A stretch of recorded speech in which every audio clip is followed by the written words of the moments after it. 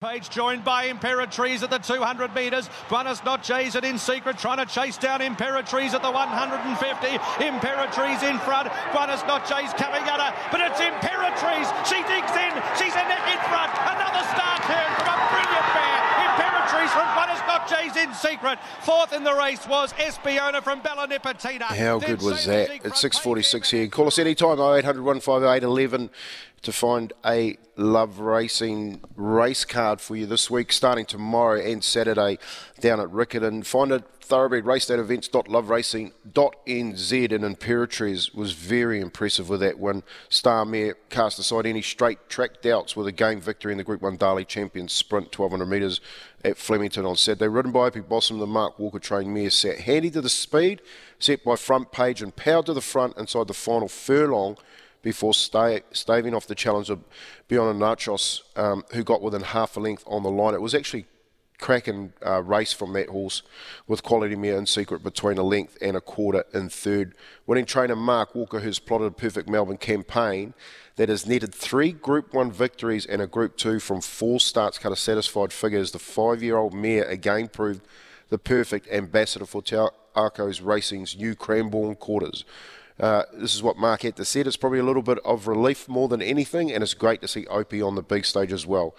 Ben and the team did a fantastic job, and I went home after the Manikato Stakes, and Ben has assembled a great team that we've got at Cranbourne. And days like this, it makes it all worthwhile. Walker was full of praise for the clinical ride of Opie Blossom, with whom he's enjoyed a long-standing relationship. Opie sums up things pretty quickly from the jump. Walker said he's been on the big stage since he was a teenager, and nothing really phases him. It was great to get that win today. That's the first for Walker at Flemington as well. With further Flemington targets in the autumn and a trip to Royal Ascot, that's going to be big for Opie.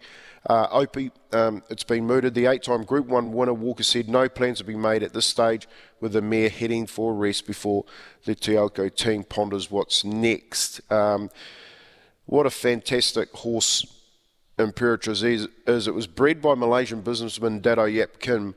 Sands Raffles Farm Imperatriz is another nod to the success of the breeding operation, which was managed by Bruce Shuren since it established in 2008. In addition to Imperatriz being produced, the likes of Group 1 winners Glint of Hope, More Than Sacred and First Seal. Imperatriz is by leading Australia sire I Am Invincible out of Berrimbo, a Group 2 placed Shamaldale mare who was bought by Raffles for 180 grand. If you want to know how much Imperatriz cost, she caught the eye of Teoko's Dave Ellis, who secured it for $360,000, and Saturday's performances again confirmed her standing in the sprinting game. I think she's won somewhere over $6 million for them over the last 3 months. So a pretty good return on its money, Rick.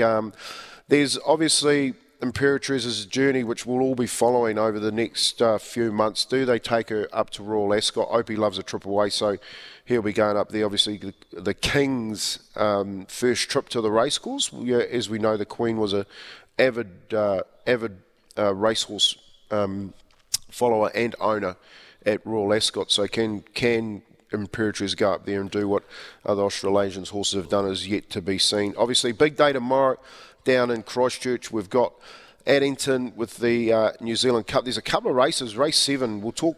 Hopefully have someone to talk about tomorrow. But Millwood Nike, Frankie Endicott's horse, it's unbeaten, is up against Mantra Blue over the last 4 races, is unbeaten as well. We'll have a look at that. That looks like a really good mobile pace Group 1, and of course the big one tomorrow, the IRT New Zealand Trotting Cup, which is a Group 1, and some very good horses through there. Got Krug. I actually saw that down at Crandalgetty's place the last time I was down in Christchurch. It's a big horse.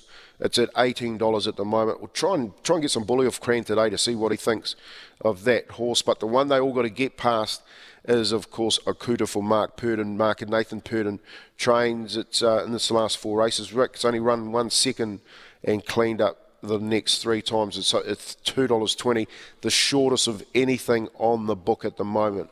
But come tomorrow, we'll have some more bully for you, and hopefully have a bet or two on the Tuesday at Addington, which is a great day. If you get a chance to go to the the trots on Tuesday down in Christchurch. You want to get yourself along to that. At 6:51, grab your mates and get on course. Visit events.loveracing.nz to find a race day near you.